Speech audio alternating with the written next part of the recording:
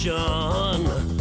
I can't get no call to action, but I try, and I try, and I try. Hello and welcome to Call to Action, the go-to podcast for anyone trying to make sense of the world of marketing, business and beyond.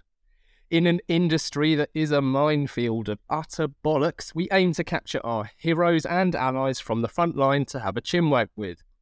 It's like Pokemon Go, with the single but vital exception that it's not a short-term bandwagon of shite. It's brought to you by Gasp, and I'm Giles Edwards. Today I've caught Greg Hahn. Fellow Call to Action catch George Tannenbaum describes Greg as a legend who deserves to be a legend. Producing creative work that works for decades, he's won pretty much every award in the Adland arsenal. More importantly than that, he's one of our most significant industry voices, talking the talk as his US ad agency of the year, Mischief, walks the walk. Greg says, when it's at its best, advertising can be like the closing argument in the court of public opinion. All rise as we say, welcome to the show, Greg. Thank you. Thanks for having me. Wow, that was quite an introduction, I must say. That's a lot to live up to. 7 quickfire questions, Greg. Mac or PC? Mac. Has anyone said PC? Has anyone ever said PC? Yeah, we've just ended the recording immediately. Bark or meow? Meow. Mondays or Tuesdays? Tuesdays. Nike's I Am Not a Role Model or VW Snowplow? Oh, gosh. Nike. 3 more. Offense or defense? Offense. George Tannenbaum or Bob Hoffman? George. I know George. Right, lastly, artificial intelligence or human stupidity? Human stupidity all the way. Those were far too easy. Yeah, it's almost like an Easter egg of my posting. Listen, Greg, thank you so much for joining us. We touched on this briefly before we recorded. So on Call to Action, we love to celebrate the often weird and wonderful ways that guests have ended up in the career they're in now.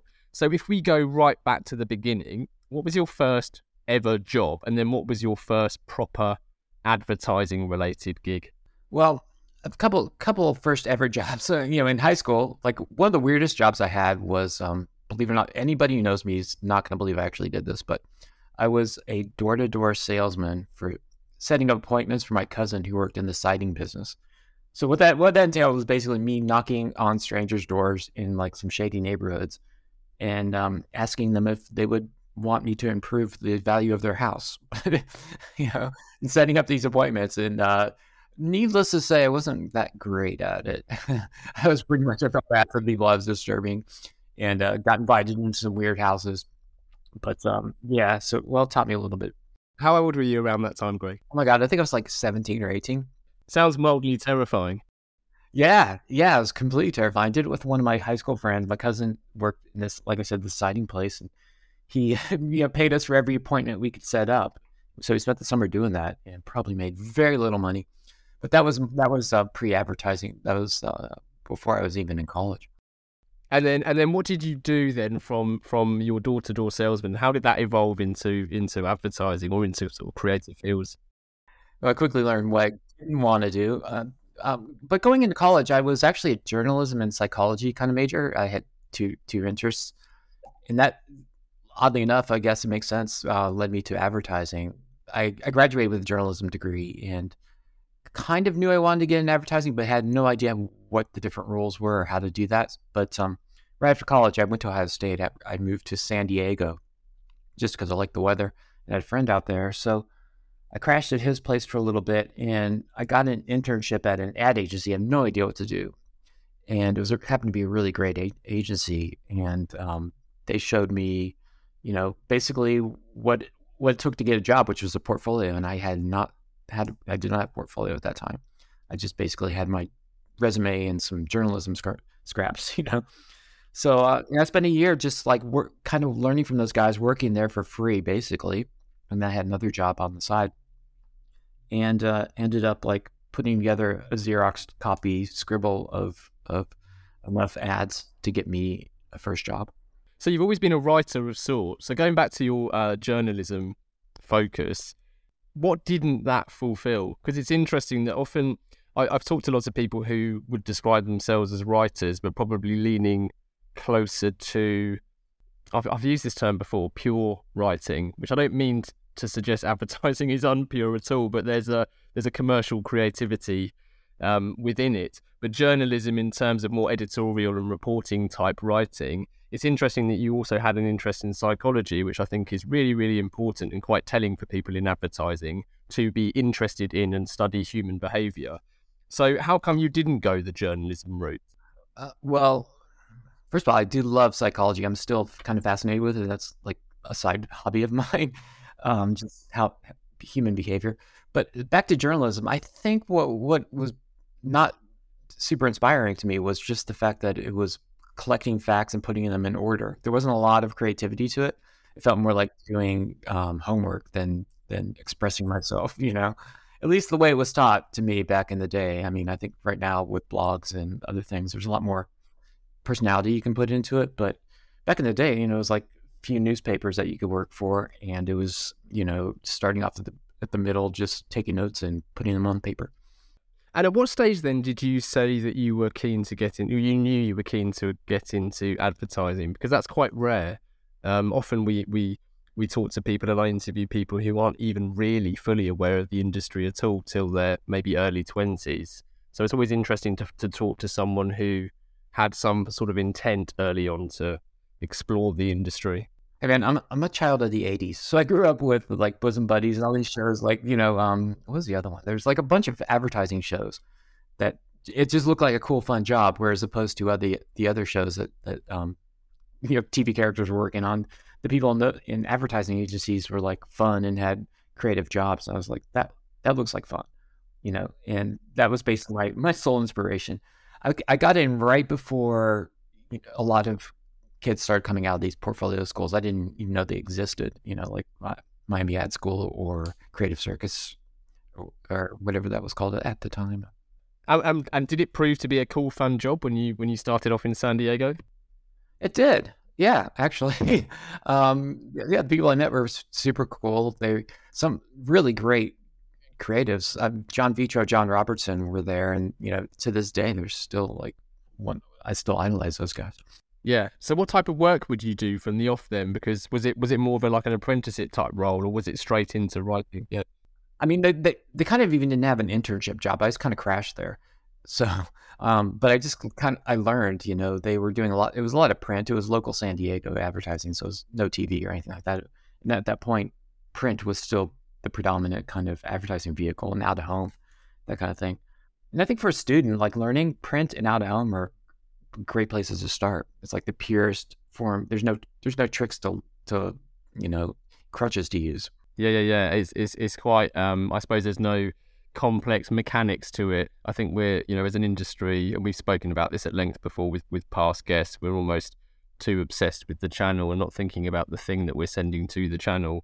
And I suppose with print, and my background also was print, there wasn't really the opportunity, aside from media type and placements, I suppose, there wasn't really an opportunity to allow yourself to overcomplicate it.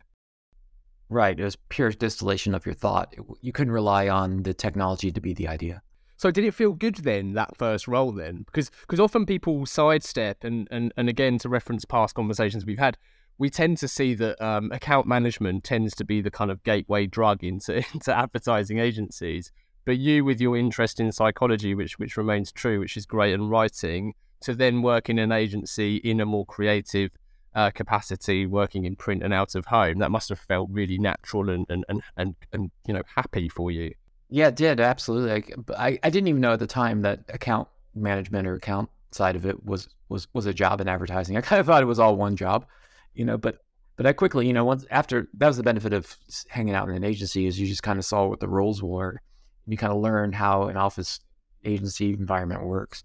So I immediately gravitated towards the creatives and the writers and art directors at this agency. And was that an independent agency? It was. It was called Franklin's Stores. I don't know. I think they're still around. It's so funny. I haven't really even thought about them in like 20 years since I've been there. But now that we bring it up, it's actually a good place to start. So did you go then from there? How soon after that role and you had experience there did you join the networks? Well, my first job after that was in LA at a place called Mendelsohn Design. And yeah, it was a small agency, but the great thing about that was I was like the only writer there, and me and my partner got to do a lot of the work. And at the time, it was just like they were trying to push things. They wanted edgy work, so we got to do. I got a lot of stuff produced for my book, and they did hire some great freelancers. And actually, the director Harold Einstein was another writer they brought on a couple of years after I was there. I learned so much just by hanging out with him and seeing how he operates in an agency. And anyone who knows Harold Einstein just knows he's amazing on a call and things like that. So I tried to just observe. How did your role change when you did make that leap and move to LA? Well, I was producing stuff for one thing, and then there's this pressure of like when you're an intern, nobody cares what you do. Like you don't have to perform. When you're the only writer at a small agency and you're a junior, there's a lot of pressure. Like and that's one thing you kind of have to learn to deal with throughout your entire career is this looming pressure to perform with every assignment. Is that something that just increased as time went on, as you then moved on and were at Fallon and BBDO? Was that something that just consistently increased? For sure, it haunts me to this day. It's always like you're as good as the last thing you put out. It starts from scratch every day. Yeah, well, that's a bit. I mean, it sounds stressful, but I suppose in some respects that's also a healthy mindset. Yeah, after you do it for a while, you kind of realize you will come up with something. At the beginning, that's where all the stress was. Is like, I don't know if I can do this. Is this going to be the time they find out that I'm a failure? And after a while, you're kind of like, okay, worst comes to worst, I'll come up with something. Well, to be honest, I mean, this we're probably jumping the gun slightly here, but there's something that I really admired when I was going through all the research that we've done for today's episode, and it's the frequency that I've seen you talk about saying no to work and why it's important to say no to work. But presumably that's part of the mix. If you are truly, and I don't suppose this is 100% accurate, but if we are truly judged by our most recent work, and there's significant truth to that, you have to be careful what you say yes to. Yeah, I think as a creative working in an agency, you don't have a lot of choice. So where no comes into play is now that I own an agency, it's really about like what clients we take on and what kind of projects and business we take on. It's not because I think it will be hard or difficult. It's more because they don't really necessarily want what we do. So like, why force it? Or it's a kind of client that we don't think we can make good work for. It's just going to frustrate our people. And I'm super protective of our people. So I want to keep that, the culture as alive as I can. There's a few lines that I've highlighted, and in fact, I had a bit of an argument with myself over which quote of yours I'd use in your intro, because there's at least three that I've lifted. One referencing your agency Mischief was that you referenced the doing something or building something with less layers, pretense, and other unnecessary complications. The other thing I really admired, actually, and there's 2 points to this statement, was you were going to make some people uncomfortable, and we're going to bring the joy back. And bringing the joy back as a kind of, I suppose, just a sentiment, is something that I've spoken about in various guises with all sorts of people in the industry. And I wondered, when you talk about bringing the joy back, whose joy were you referring to? Are you referring to your own personal joy of working in the industry, or was it a broader statement than that? I think the answer is both, but mostly in terms of a broader aspect. Because if you looked at some, when I was building Mischief or thinking about what I wanted to do next, I was just like, where would I love to go? And I couldn't really find a place. And I just looked around, like, what's really happening in advertising? Everybody seems so miserable. Like you look on some blogs, everyone's complaining. It's like, why? We have good jobs. This should be fun. Like, let's take a step back and go, what we do is actually really fun, and we're lucky to do it. And nobody's appreciating that. So let's build a place that celebrates that, and just like, it doesn't have to be so hard. But I think we get in our own way as an industry. Yeah, funny enough, Beth, who produces this show with me, only yesterday she had a bit of an out-of-body experience where she was recording some voiceovers for a client of us, and we had our voice actor in, and he had to make all sorts of weird and wonderful noises that she was recording, and she said she just had this out-of-body experience where she just smiled and said, "This is my job." I actually get to do this. You gotta have to do that. Like daily, we look at our text, about like notes and revisions and all those things. Like, this is fucking crazy what we do. Like, yeah. How did you find actually creating it? Because I'm, testament to what you have created already, because it's quite rightly, it's won so many accolades, both in terms of awards and people's comments and commentary around what you do at Mischief. But how has it been actually creating that from pretty much scratch? It's been the most freeing part of my career, I will say, and that is because I have great partners in No Fixed Address and in the people we've got at Mischief. Like, everybody's really good at what they do, and they complement each other. So it's not like anybody's getting in each other's way. We're all just here to help each other. And it's kind of like I said earlier, just the industry getting out of its own way is the biggest reward you can give yourself. And how do you avoid that bureaucracy that does plague a lot of agencies? Well, we're lucky that we are able to start from scratch. A lot of agencies just inherit a system and that rolls on for decades, right? So I was kind of like, gone through the system. I saw what was working, what wasn't working, and I was like, knew what to build. It was also in a time we started in 2020, when the beginning of the pandemic. It was a time when everything was up for reevaluation, and no one knew what model was going to be the next model. So we're kind of like, let's just take a fresh look at everything. And that comes down to just like the way we review work and who gets, who's in on the briefing and how we do briefings and all, just everything was basically built from a sense of collaboration and make it all about the work and nothing else, not about any sort of personal politics or rules or anything. The question we ask is like, is this conversation making the work better? If it is, awesome. If it's not, don't have that conversation, like change it. How significant a part is the agency itself and the brand Mischief itself? Because again, I know you've quite rightly flagged that a lot of agencies are really bad at branding themselves. Yeah, from day one, I wanted to start an agency, but I also want to start a brand as an agency because I do think like they all sort of blend together. And my thinking was like, if you put yourself out in the world and you know what you stand for, you'll attract the right kind of clients, and that will be like this self-fulfilling prophecy where you do the kind of work that attracts the kind of clients you want, that, just they see that work and you do more of it, feeds the system a bit. If you kind of put your work as your best new business tool and create a place that people know what they're getting when they come to the door, it makes every relationship a lot stronger, a lot easier. Is that why it's important to say no to work too? Yes, exactly. We've had a lot of opportunities and a lot of big ones that just like that will change the agency. And we've seen that happen so many times to other big agencies of like, you're beholden to the client that nobody wants to work on, or that just demoralizes the agency and you can't let go of them because you've built an agency around them. So we just want to be really careful of that. And we will take on big clients, but we have to be like-minded. And so we have some of those clients and they're great. And we have open, honest discussions and they want what we do. And we all support each other.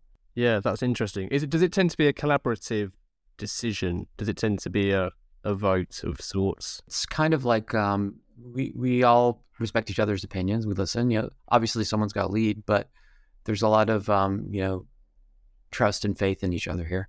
And I suppose in some respects that might shape the way that you grow in terms of headcount, perhaps. I mean, I think it's too easy, and I say this with my relatively tiny independent agency hat on. When we've talked about growth in the past, I've preferred to talk about financial growth of the agency, not necessarily growth by headcount. But there is you can very quickly become uncomfortable by rushing growth of headcount, and I suppose in some respects that has to be a key factor that you're considering when you say yes or no. Yeah, we're very slow to hire, and that's on purpose because I think that culture is everything, and if you start bringing in people who aren't like-minded or people that are just filling spaces, then you suddenly erode that culture, and before you know it, you're just like everybody else.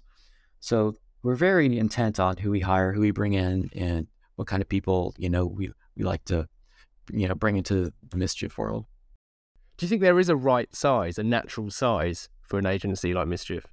It's hard to say. I mean, it's hard to look at any other model and go, that's what we want to be, because we're trying to do something different. I focus more on impact than size. So what impact are we having on the outside world, on the industry, on our client's business? Not You could do that with 3 people. You can do it with 150 people, or neither. Like both those models could be wrong. I've one of the things I really admire about you is how simple you make things sound, and how at the premise of a lot of the success, and that's a nod to your Tubi ads even at a Super Bowl recently, is the simple, and I mean that in the most highly respectful way, strong core idea there is. And I found parallels in it in an interview you gave with Little Black Book, where they asked specifically about those ads and the results. And you simply said, I guess it comes down to a couple of questions. How many people were talking about Tubi before the Super Bowl, and how many people are talking about them now? So in terms of like as a metric of success, that's really one of the most important, if not the most important metric we should worry about. But there are those layers and layers of that have been added, and we overcomplicate far too easily. So having that simplicity is very refreshing. Yeah, thank you. And then that was all due to our client as well, because their KPI was like, what we want people talking about us in the day after the Super Bowl. And, they were not a very well-known brand before, and fighting up against some heavy hitters like Netflix and, Apple TV and all these other streaming services. So to have them top of mind the day after was, a huge task they set up, but a simple one. Yeah, no, it's very refreshing. I mean, people talk about, I suppose that comes under all sorts of other, semantics poses big threats and problems in our industry, whether that's awareness and, as you say, top of mind, or a metric of fame, for example. But at its heart, it is literally that. How many people are talking about it now as a result? I've got to ask you about cats, because bark or meow was a very intentional quickfire question in the beginning. The cat references, I mean, I've tripped over a few actually in terms of the research, and I feel like it's when I've understood it, it makes sense. But I wonder if people will understand the link between Mischief and cats. Can you explain a bit more about that? Well, the beautiful thing is they don't need to, because at the very surface, cats are just cute. But there is actually some thinking behind it, and a reason. And if people are super curious, they can go to our website and pull down the menu, and there's this bookmark under meow that has a whole story. But there's a story behind it. I could quickly go through that if you want me to. Just please. Yeah. So it came from actually an article that I read by one of my favorite writers, who's Tom Robbins. I'm not sure if you're familiar with him, but yes, I am. Yeah. Yeah, great writer. Like I just love his use of language.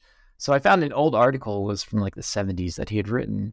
It was about this blues musician who was playing on Big Mama Cass's original recording of the song Hound Dog. And if you listen to that recording now, you can see it on YouTube. You can hear a bunch of people barking at the end of that song, like a dog.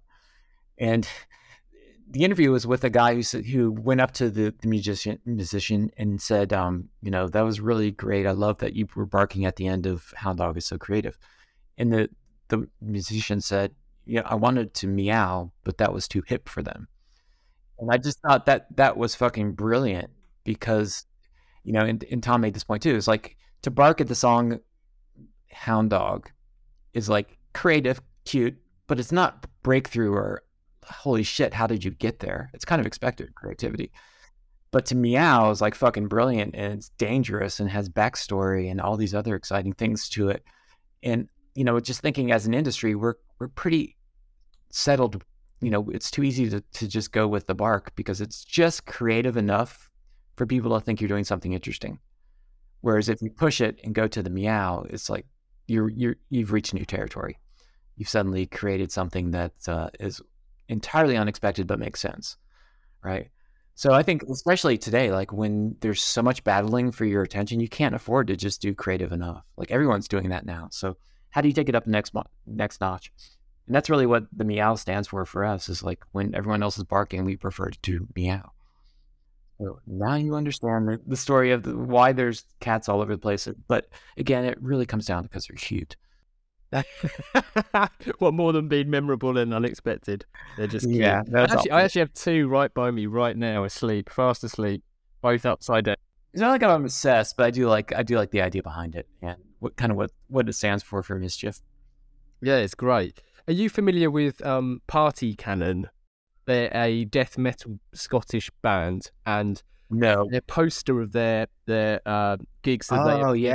does the rounds, and they've got this logo which is a bit like the Crayola logo, and it's the same logic there, right? It's just been memorable and unexpected. Yeah.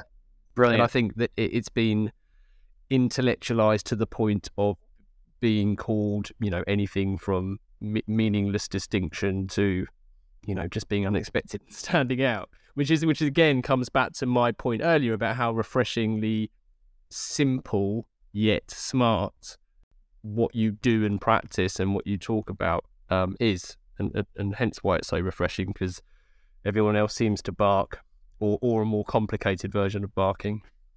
They go 3 layers before the bark comes out. But yeah, exactly. So what's on the horizon at Mischief at the moment then? Because obviously you had huge success during the Super Bowl. Is there anything else we need to be looking out for on the horizon? Yeah, I'm not sure when this is going to run, but we're in production right now on 3 or 4 things. We've got a lot going on. Hard to say what's going to be next because every day is something like 5 new things, and we're talking to a lot of new clients and things like that. So that's what I love about Mischief is every day is something random comes up that we did not expect to come in a great way. So far that's been really, really fun. So I can't predict the future. I can only tell you what's happening now. Before I go to listener questions, have you got any tips for any creatives out there who maybe lack joy in their work and want to rediscover it in the same way you have? I think so much of our joy, especially as a creative, when I was going through it, was pinned on the result of like, if this gets produced, then I'll be happy. If this wins an award, then I'll be happy. I think you got to enjoy the process.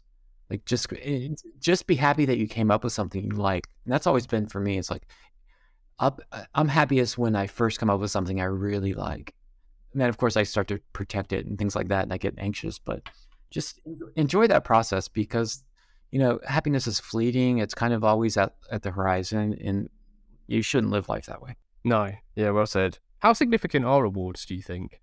Well, now that I'm an owner of an agency, or I think they help for new business and they help for visibility. As a creative, they help you, when you're trying to make a name for yourself. It's hard to say. I think some of it's misguided. So much of the attention, right on. And one thing people should know about if you're starting on this business is it feels way worse to lose than it does good to win. So don't feel bad if you don't win an award. It's not all it's cracked up to be. Yeah, no, so I'm pleased you clarified that. In fact, I mean, it was a deliberate question because I wondered if awards were part of the layers and pretense that I referenced from a quote of yours earlier or not. No, I mean, I think we do stuff that we like, and if it wins awards, that's awesome, but we don't do stuff for awards. So most of my favorite stuff I've done in my career, I don't even know if it's ever won much, but I just like it. And I think, to me, that's kind of interesting. If you look at the most polarizing artwork in the world, it's usually the most interesting, but it might not be the most popular. Yes, that's true. I wonder if also they're often the most hated in some instances. And I think that can be true with advertising. And in fact, going back to your comment about the meowing, not barking, I find that often it's the most divisive ads that are the most effective because they're more memorable because you dislike them just as much as they're memorable because you like it. Yeah, you don't want to be in the middle. Yeah, exactly that. Cool. Right. I've got a couple of listener questions I want to move on to now. All right. Time, weather, and... Boom! Sorry. It's just most podcasts would drop a jarring advert into this vacuous point in space and time. But Gasp don't do podcast ads. And if we did, we'd probably subvert the form in a clever way that ironically gets you to contact the host, Giles Edwards, on 01189 952 007. Only the other day, some pod listening companies did just that, calling us for guidance on strategy and direct mail. Please don't do that. Now, back to the show. No, I am your father. Yeah, I had Yoda pinned for Luke's father anyway. Hang on. So asking the general public for their opinion, be it on Brexit or boat names, is notoriously fraught with danger, but we do have two for you, Greg. Starting with Ollie, this is a good question. How do you approach a more serious brief like your work for the Pfizer vaccine rollout? Yeah, that is a good question. I think with Mischief, it does have to be funny. We don't have one house style, despite what people think. What it has to be is interesting or a new way into it. So like with Pfizer, we just found a conversation people weren't having about vaccines. And at that time, you remember, a lot of the debate was about science. It was about like whether the vaccines were safe and whether that it was based on real science and all this other talk. What we focused on was what you're missing by not getting the vaccine. You know, all these things that COVID had taken away from us. And wouldn't it be nice to just have those back? So we made the reward more important than, the emotion more important than the rational science. Based on either way, what the tone is, it's always finding a human insight. That's the common thread. Yeah, so that's kind of that is the kind of house style, albeit they're not all the same type of ads. And do you have a preference for the type of problem that you're trying to solve, the type of brand or sector or brief that you work on, or is it all consistently around finding that one interesting thing to build out from?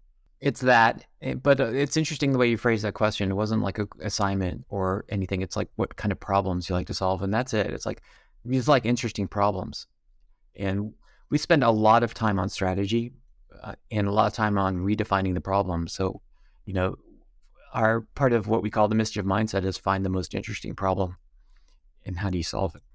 I've often found a similar interest in the most peculiar, often B2B industries, and I was talking about that the other day, that people think that there's a boring product or a boring sector, and I mean they might be true if you're measuring it through different lenses, but for me, and I think I presume for you too, then whether it's copper wiring or some type of a product that is something you wouldn't necessarily come across in your normal day-to-day consumer life, is finding the bit that's interesting and going from there.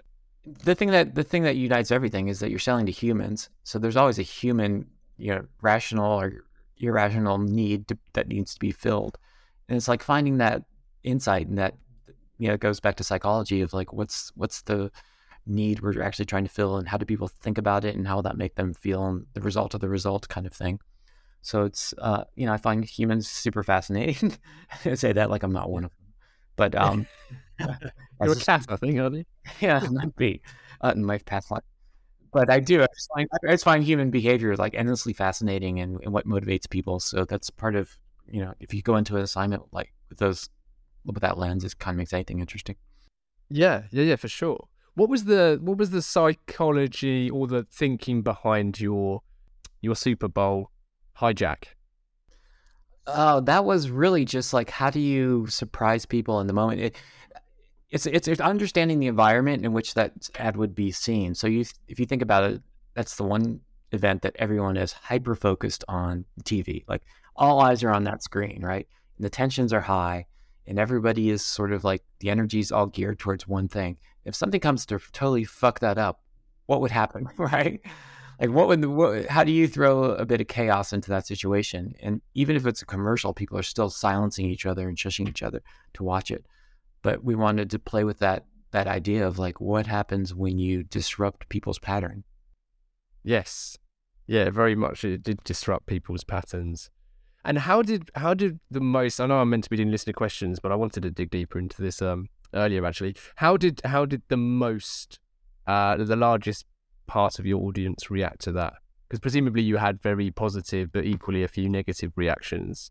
For the most part, people got the joke, and some really great responses on TikTok and things like that. I think the reaction was surprise and holy shit, they got me. And there's some funny celebrity tweets and things like that. But I think, everyone, it was something that everyone experienced at the same time, and kind of everyone had fun with sharing what happened to them. And I think that's part of what makes it viral. Like I think about viral, and this is a little bit off topic, but I think about viral as the person sharing it is the star of every viral video. So it's whether you share what your experience was with that video or what reflection it has on you by sharing it.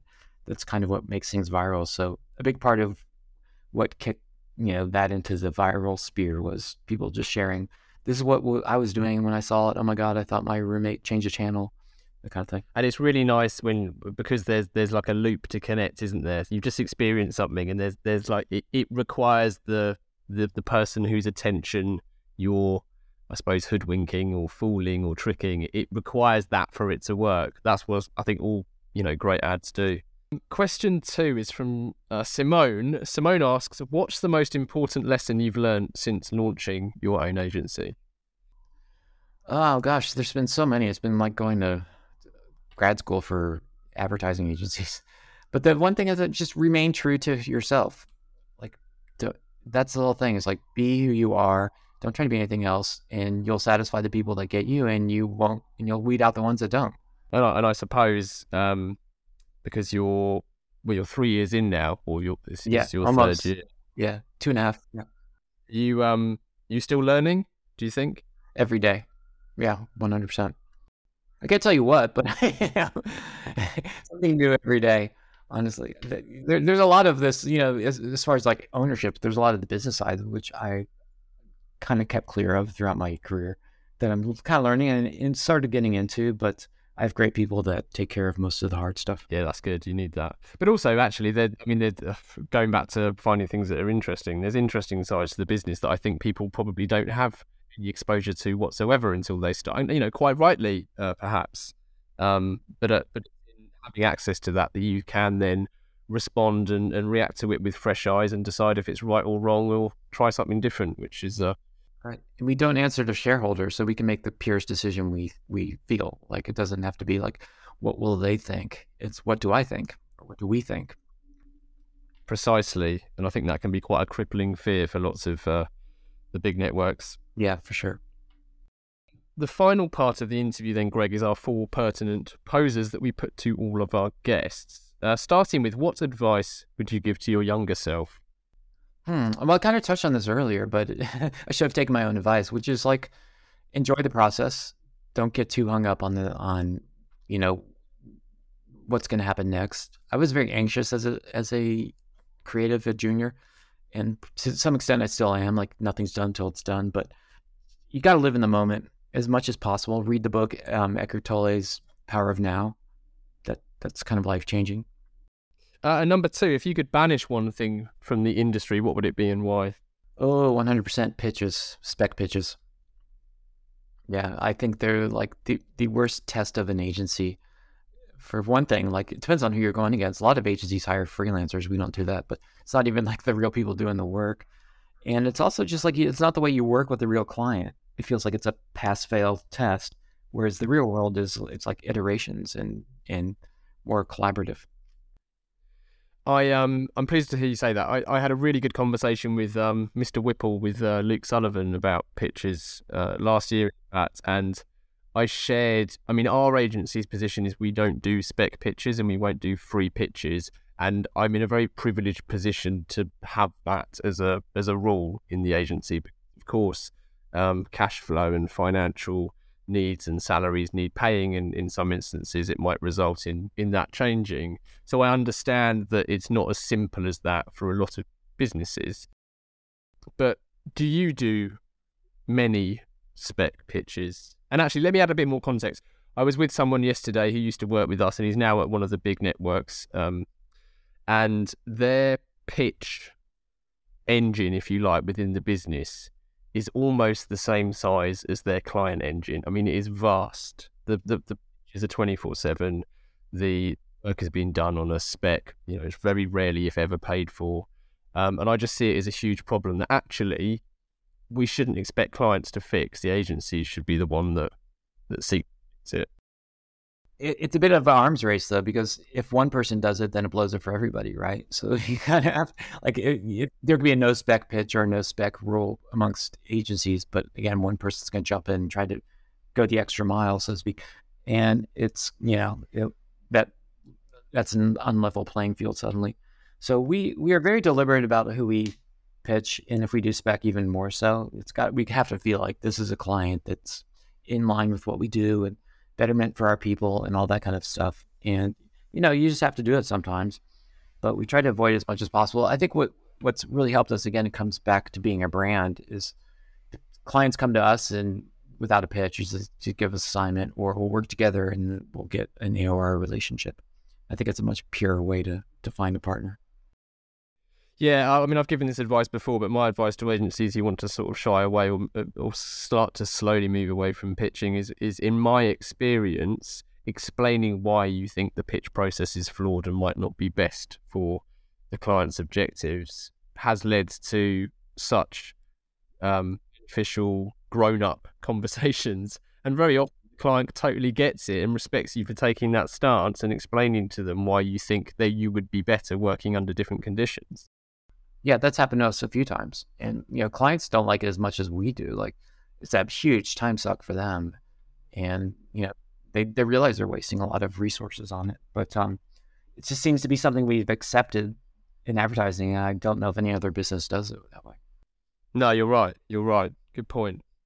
Number 3, then, apart from The Power of Now, which we'll link to, are there any other books that you can recommend to our listeners? Oh, I've already read these or had these recommended to you, but I love Rory Sutherland's book, Alchemy. Rory's like a genius. I just finished Rick Rubin's book. Gosh, what's it called? Let me see if I can find it. The Creative Act. Oh, it's so good. Anybody out there in any sort of creative field, you read it. It's like a spiritual guide to creativity, and it's not as heavy as that sounds. It's just like really good, useful read. Another one I always recommend is called The Hitmakers, and subtitled The Science of Popularity in the Age of Distraction. So you can see how that's highly applicable to what we do. It's just like how things catch on, and it's super fun to read. It's got a lot of great case studies in it, and it's one of those things. Once you read it, you'll kind of get it, how the brain works and how we share things. Yes, that sounds good. Do you read any fiction, any non-work related books? Yeah, usually trash though. It's like if I'm going to read fiction, I just want to turn my brain off. It's kind of like when I watch TV, it's like Law and Order or something like I don't want to think. My head's hurting. So yeah, I mean it's like airport novels. One book I read, am currently reading off and on because it's not one you need to keep up with. It's called Nothing But a Good Time, and it is the oral history of hair metal in the 1980s Sunset Strip, and it's fucking brilliant. Nice. If anyone's ever read The Dirt by Motley Crue, the Motley Crue biography, whatever you want to call it, oral history, it's like that, but with like 10 other bands. Wicked. Yeah, it's such a great distraction. Oh, brilliant. Our previous episode was with Jenny Romanek from the Ehrenberg Bass Institute, and she has the same thing. I mean, she's this incredible associate professor and director of Ehrenberg Bass and a scientist in many respects by trade. And she made exactly the same point, that she just prefers to be knee-deep in trash for exactly... So many movies I should see, so many books I want to read, all these shows I want to keep up with. I just can't, I'll turn on a Law and Order, zone out, or give me a 48 Hours or Dateline, and, I can solve a murder in an hour. I'm Fantastic. Well, we'll link to Nothing But a Good Time, The Hitmakers, which hasn't come up before, so that's great. Yeah. The Creative Act, I think recently we've had that, but yeah, great. It comes very highly recommended.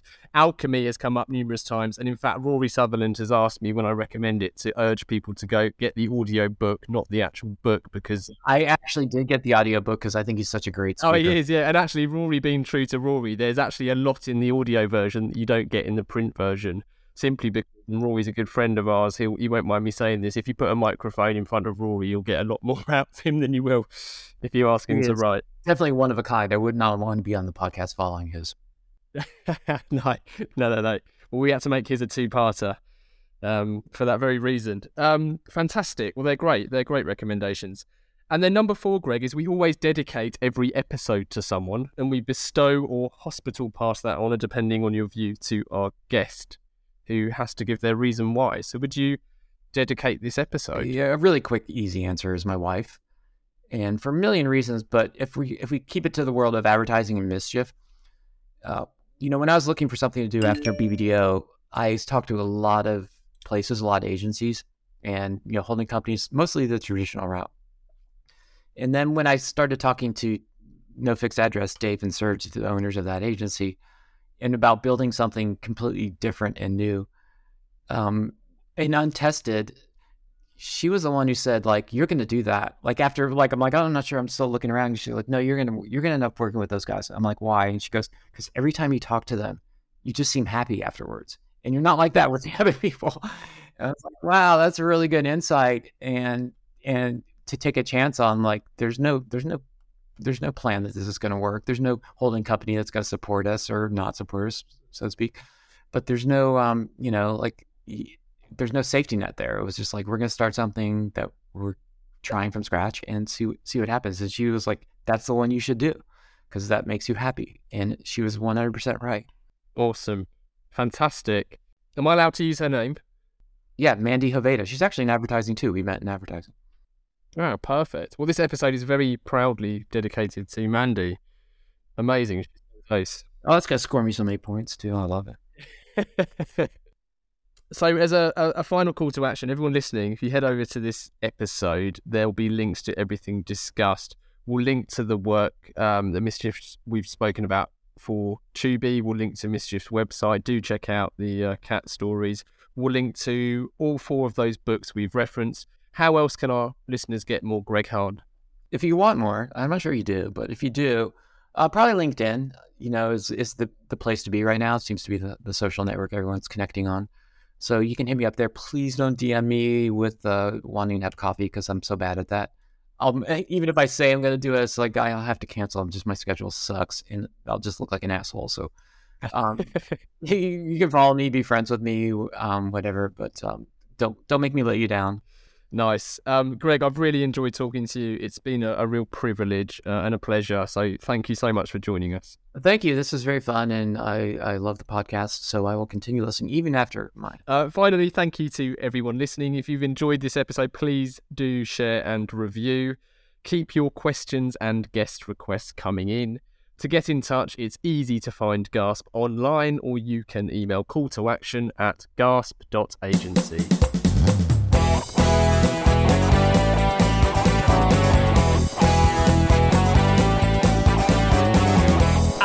Can't get no call to action. I can't get no call to action, but I try, and I try, and I try, and I try.